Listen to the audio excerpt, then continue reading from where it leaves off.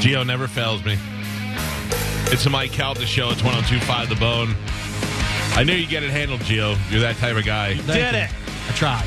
Ladies and gentlemen, let's welcome from the Tiger King phenomenon. This is Joshua Dial. Josh, how are you, buddy? Hey, all you cool cats and kittens. I'm doing good. Just so you know, you're talking to us in Tampa, so you are in the Carol Baskin range. Oh, Lord help me. I hope I don't get any death threats. Let's start with this real quick. The documentary made it look one way. How do you feel about the disappearance of Carol's husband? Well, it's hard. I've seen all the evidence Joe had, because what Joe did, I don't know if a lot of people understood this completely from the documentary, but the way Joe got a hold of Carol's diaries and stuff is he basically had a mole go in there, a spy, go in and work undercover for Carol, and was able to get into her office and steal a journal and several other very important pieces of paperwork. And he revealed those pieces of paperwork to me. I don't think he gave them all to Netflix. Or if he did, they are maybe making a season 2. Who knows? Yeah. But, I don't like, from the evidence I have seen, I believe Carol killed her husband. But the main important thing here is people like Carol Baskin, Jeff Lowe, Greg Woody, Doc Antel, Joe Exotic, they're all the same thing. They're all profiting off of caging animals. So I don't see how she's any better than anybody else. Well, and let me ask you, and again, I have no affinity to any of them, but Carol seems to be the one that is, she's not getting the animals, she's rescuing animals. She's not going out and taking them so people can come over there and hold them. And she's not breeding them. Right. She's taking the ones in that have been in circuses, and she's trying to give them a peaceful last couple of years of their lives. Yeah, I mean, and I get that side. There's two sides to the public persona of Carol. Right. And I've never met Carol. I'd actually love to sit down and talk to her. My issue is she has spent millions and millions and millions and millions of dollars, and to fight people like Joe Exotic. Think of what $1 million could do to going towards preserving, tiger habitats in India. Sure. Or what it could do to maybe, do something for the habitats in China. I mean, there's more tigers in living rooms in the United States than there are in the entire world in the wild. That's crazy. All right, let me ask you this. You bring this up that Joe Exotic had a mole go into Big Cat Rescue to steal Carol's stuff. I am out of all the weird things in this documentary, I am completely perplexed by Joe Exotic's ability to manipulate people and the charm that he has over them, that he supposedly convinced 2 at least straight guys to make sweet love to him and marry him. And then all the other things he's done. Was he that charming of a guy to you? Well, I mean, he was definitely charismatic. He definitely exuded an energy that just made you want to follow him. And even me as a level-headed person, I think anyone that's seen the documentary knows I'm pretty much basically the only normal person that was working there. Agreed. And, I was telling everyone, hey, I was telling everyone that I worked with in the office, like the secretaries and stuff. I was like, guys, Joe can't keep this up. The feds are going to get him eventually. They're going to get him. They're going to get him. He can't keep threatening her online. They're going to get him. And it happened.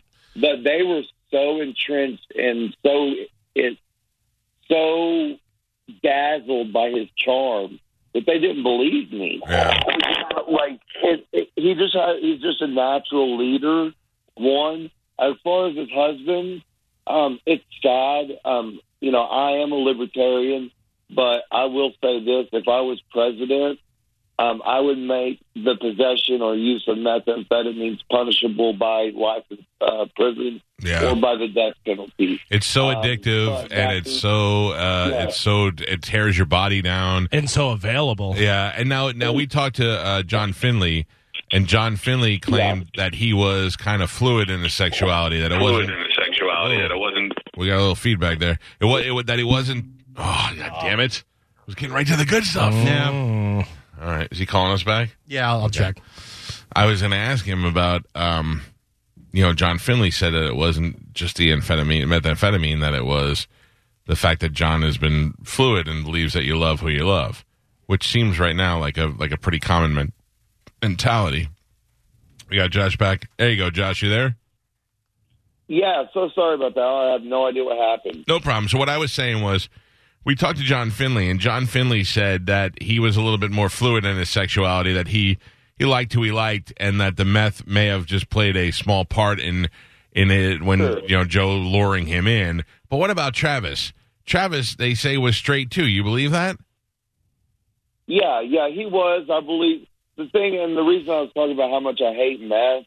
I have an uncle and two cousins who have been lifelong meth addicts, and it's ripped my family apart. But also, I've seen what they would be willing to do meth. I mean, they're all straight as an arrow. They call me the F word. They hate me because I'm gay. But I've also known of them to, through the grapevine, heard of them, giving oral sex for meth. Yeah, and that's so weird to me. And it is, and it's disgusting. But that's really how he reeled them in. So once he got them reeled in. Did you ever have sex with Joe Exotic? Oh, no. Way too old. First of all, he's disgusting. Ew, I wouldn't. To quote the Grinch, I wouldn't touch him with a 39.5-foot pole. But the other thing is, I aged out. I was 28 when I was working for him. And if you ain't 17 to about 17 to 20, you are way too old for him. Yeah, okay, I got you. So we had a little bit of a creep factor in there, too. Yeah, he's a bit of a pedophile. He used to come in the office and joke around and say, Josh, once this campaign's over, if we ever make a bunch of money, we're going to buy a private island and run a pedophile ring. Oh, Jesus. He just say that was a straight... Yeah, he just say that jokingly, but he said it so often that you started to think that maybe it wasn't a joke, Yeah, I wouldn't put anything past that guy. If you told me pretty much anything anything you say today, what's the one thing about Joe that didn't make it into the documentary that you're like, man, I'm surprised they didn't talk about that?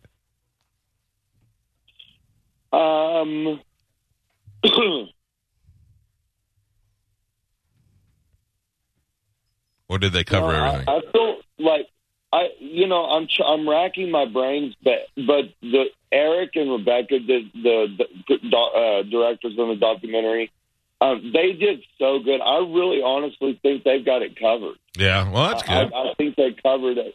Yeah, I mean, there's a lot of conjecture out there, so I wouldn't want to inject that in the conversation. Okay. But yeah, they did a great job. I mean, this is a wonderful docu-series. Probably the best I've ever seen as far as how well it's put together, how well the information is researched, because they've been shooting this for 3 or 4 years.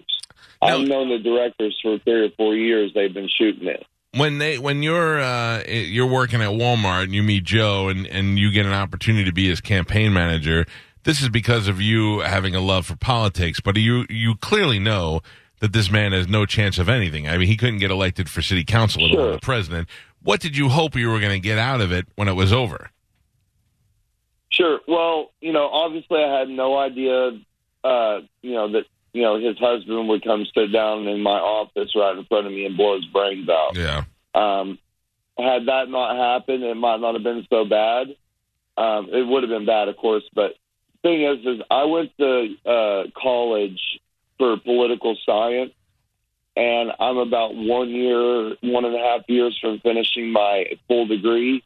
And I thought it would be the perfect opportunity to see if that's where I wanted to continue as far as my career options, while I still have a chance to maybe change my major. And plus, I mean, it's a dream job. You get to live on property at a zoo. Your office is in a zoo. Right outside your window is a cage that has 2 black bears in it. You get to play with baby tigers, take care of baby lemurs. Yeah. All this stuff, plus being in charge of a 77-county gubernatorial campaign. I mean, he may not have been serious, but I was, and we were in every debate. I mean, I'm up there with the governor. I've got him with pictures of the governor. I mean, I really gave it my all to see if that's what I wanted to do. So that's really why I wanted to work for him. It was a once-in-a-lifetime opportunity. Yeah. There were plenty of other factors in there that were appealing to you. I could see that now. We're talking to Joshua Dial. Joshua is Joe Exotic's campaign manager. You've seen him in the Tiger King documentary. Josh, whenever you were doing that stuff, did you try and get Joe to dress differently, or was there no way that was going to happen? He told me on day one, actually told me before that, that, through his famous John Oliver video, that he wasn't going to wear a suit. So, yes, I did suggest it on our first day of working together, and he laid the line down that he would not ever know. That's not going to happen. So, no. I tried, but he shot me down first day. Josh's other, which he alluded to before, the other major scene in the documentary was he was in the office when Travis accidentally killed himself. You couldn't see Travis do it, but you certainly could see Joshua's reaction. And you maintain, I saw you in interviews, that it completely was an accident. He didn't just wake up one day and said, Jesus Christ, I'm banging Joe Exotic, I'm going to blow my head off. Yeah. The thing is, sorry. No, I was going to say, from your point of view, can you bring me through what you saw? Because we obviously can't see that. Yeah, well, and obviously this is very difficult to talk about, so forgive me if I stumble. Yeah, of course. But I'm going to try to put it in a nutshell. Travis come in. He was waiting for come into my office. He was sitting about 5 feet across from me. Travis was, he was just the type of kid that, automatically commanded respect. So when he talked to me, it didn't matter what I was doing. I would turn, face him, and talk to him, look him in the eye and talk to him. He was telling me how Joe bought him the gun, and, I have a lot of guilt over what happened next. Because he said, hey, a Ruger won't fire without a clip. And this is where the regret comes in. I said, really? And then that's when he immediately put the gun to his head and pulled the trigger. So I have a lot of guilt associated, feeling that if I wouldn't have asked, really, that maybe he wouldn't have ever even tried it. But I know it was an accident for sure, because I was looking at him, like I was looking at his eyes when it happened. And for maybe 5 seconds, he was probably still with us, alive. And I could, my eyes were fixated on his eyes.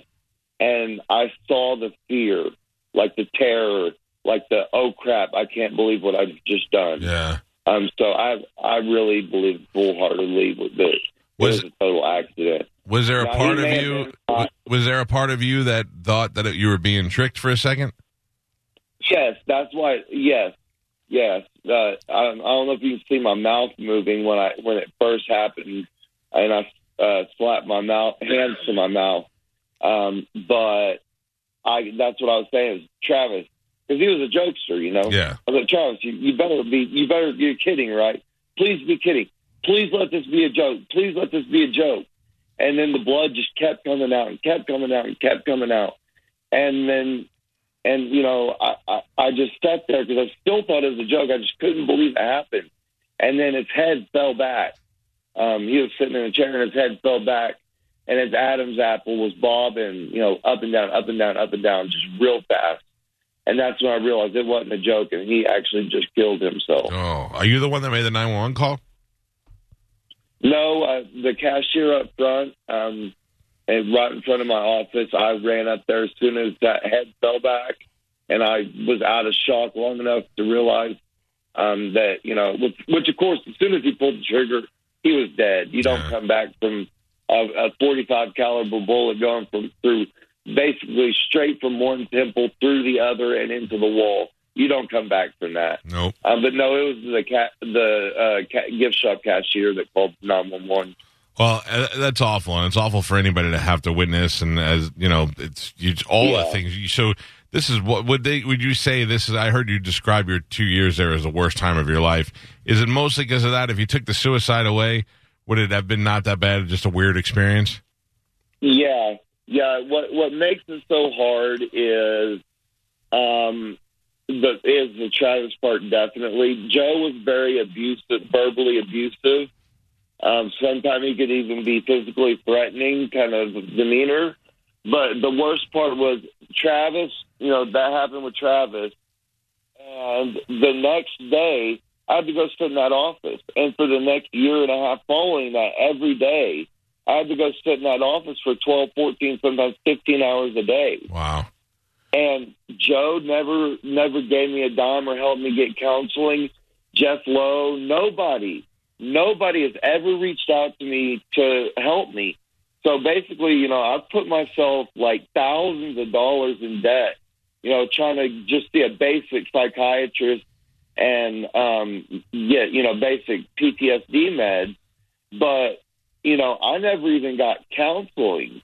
So, yeah, that's they should provide that for you right after, something like that. There's got to be some sort of grief counseling you can go to. Yeah, and, so the reason it was so hard is because I've never healed. To this day, I never healed because I had to keep going to that office every day and working and reliving that scene for a year and a half. Did you ever feel the ghost? You ever feel the ghost of Travis just come put his nuts on you after it happened?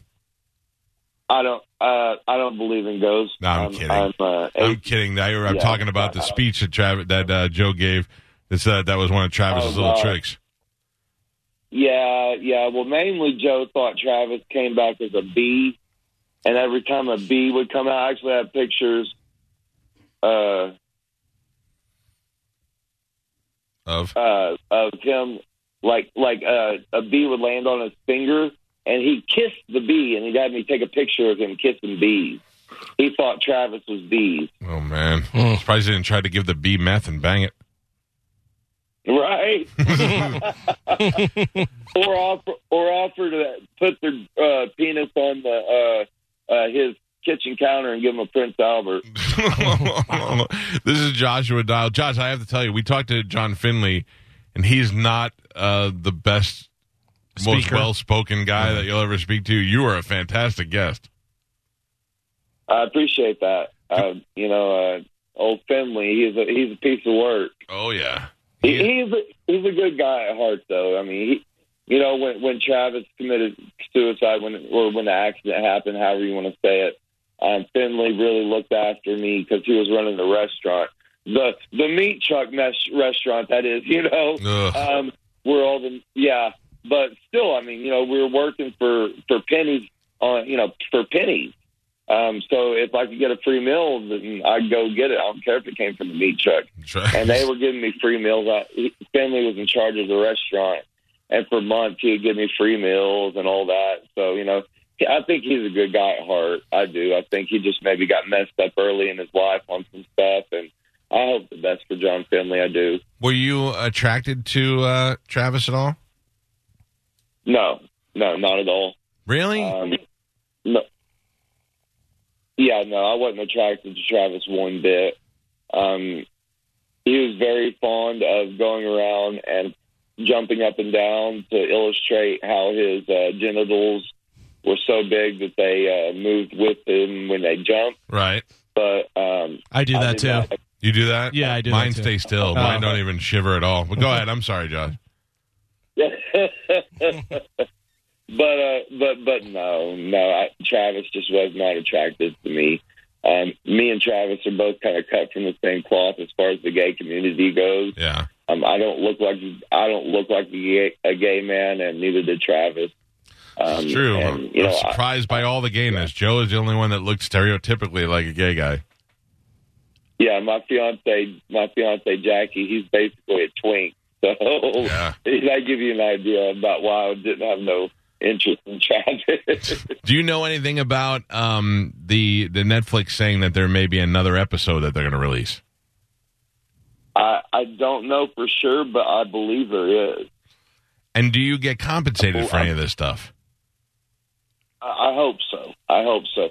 Right now, I'm running fundraisers on Facebook and GoFundMe because, I really need to get counseling. Like, when I watched this series and I had to watch that video, because I'd never seen the video of my reaction to Travis killing himself.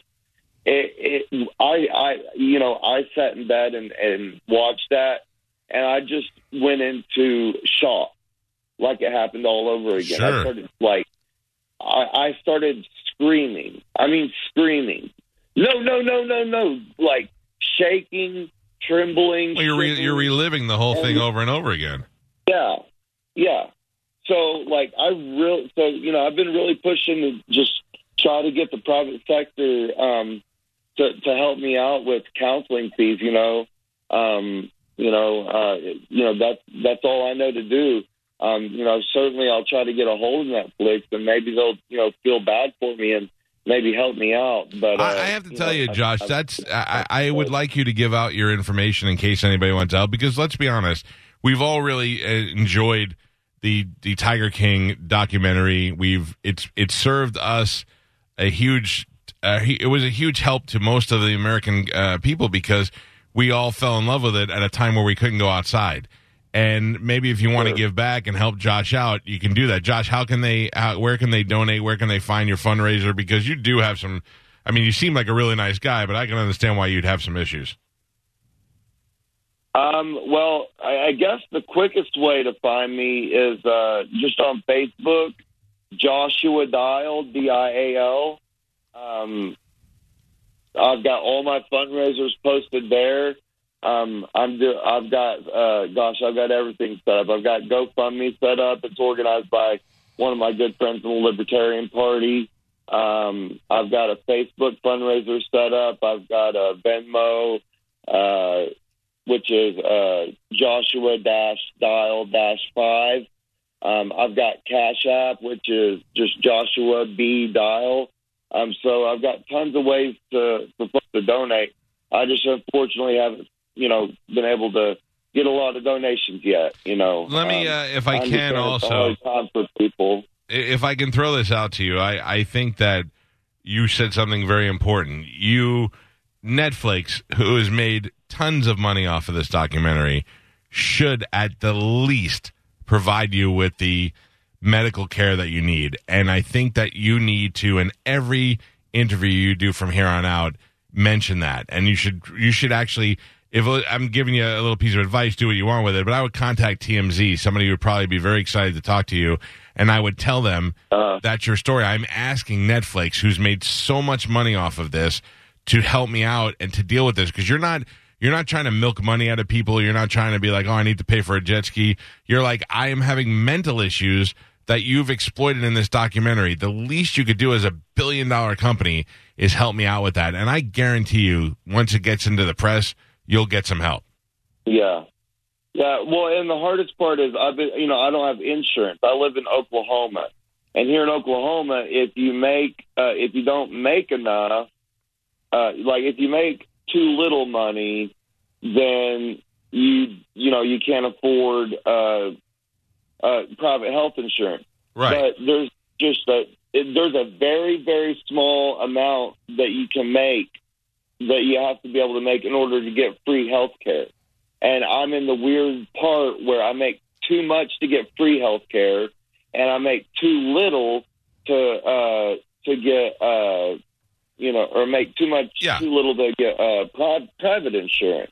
Yeah, you're in a bad spot. But the truth is that bro, Netflix should step up. I'm literally probably between all my cards and stuff, I've been putting all my meds on, because just one of my meds is $599 a month. That's when you don't have insurance. That's what you deal with.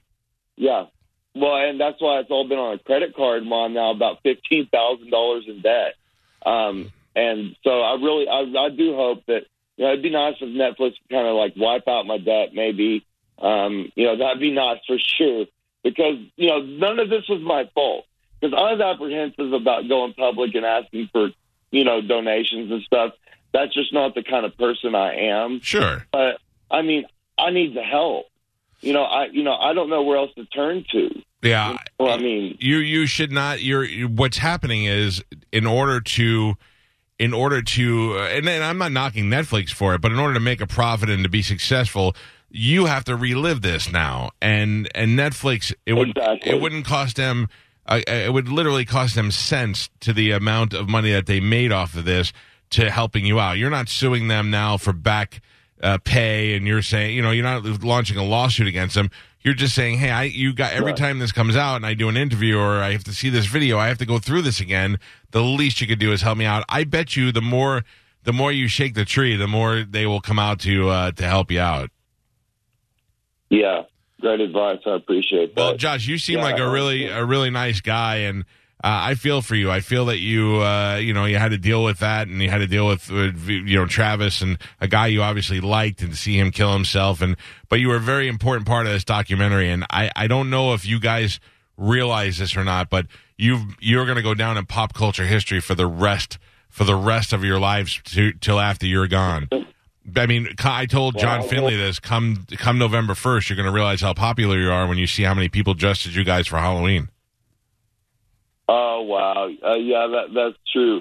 All I'm saying, I want to call this out just in case Mark Ruffalo's listening, because I have so much mad respect for him for like all the work and activism he does in the LGBT community. Please play me on a movie if they make a movie over this. Whatever, you big queen. You're lucky if you get. You're looking at what's his name from Family Guy? Peter Griffin's the closest thing you're going to get to play you. Hey, Josh, I really like you. Yeah, you guys have been great. This has been a great conversation. I really enjoyed it. Do we have Josh's phone number? No. Will you hold on, Josh? I want you to talk to my producer off the air. I'd like to keep in touch with you, and I'd like to see if because sometimes we talk and then people call up and they go, "Hey, I got a way I could help Josh," or "I got something." Maybe we could pass that along to you. Okay, sure thing. Hey, hold on, buddy. And if you ever need anything from us, feel free to call us because I really enjoyed talking to you today. All right. Hold on, buddy. There you go. Joshua Dial from the Tiger King. Interesting. What a very interesting view. It's good. Obviously now we're going to milk it for as much as we can. We're going to talk to as many people from this show because it's so popular right now. But also to see different people's points of view, the way John saw it, the way Joshua saw it, the way the next person we're going to talk to sees things. It's pretty amazing. All right, I'm running late. Let me take a break. We'll get these commercials out of the way. And Don't you love an extra $100 in your pocket? Have a TurboTax expert file your taxes for you by March 31st to get $100 back instantly. Because no matter what moves you made last year, TurboTax makes them count. That means getting $100 back and 100% accurate taxes only from Intuit TurboTax. Must file by 3/31. Credit only applicable to federal filing fees with TurboTax full service. Offer can be modified or terminated at any time.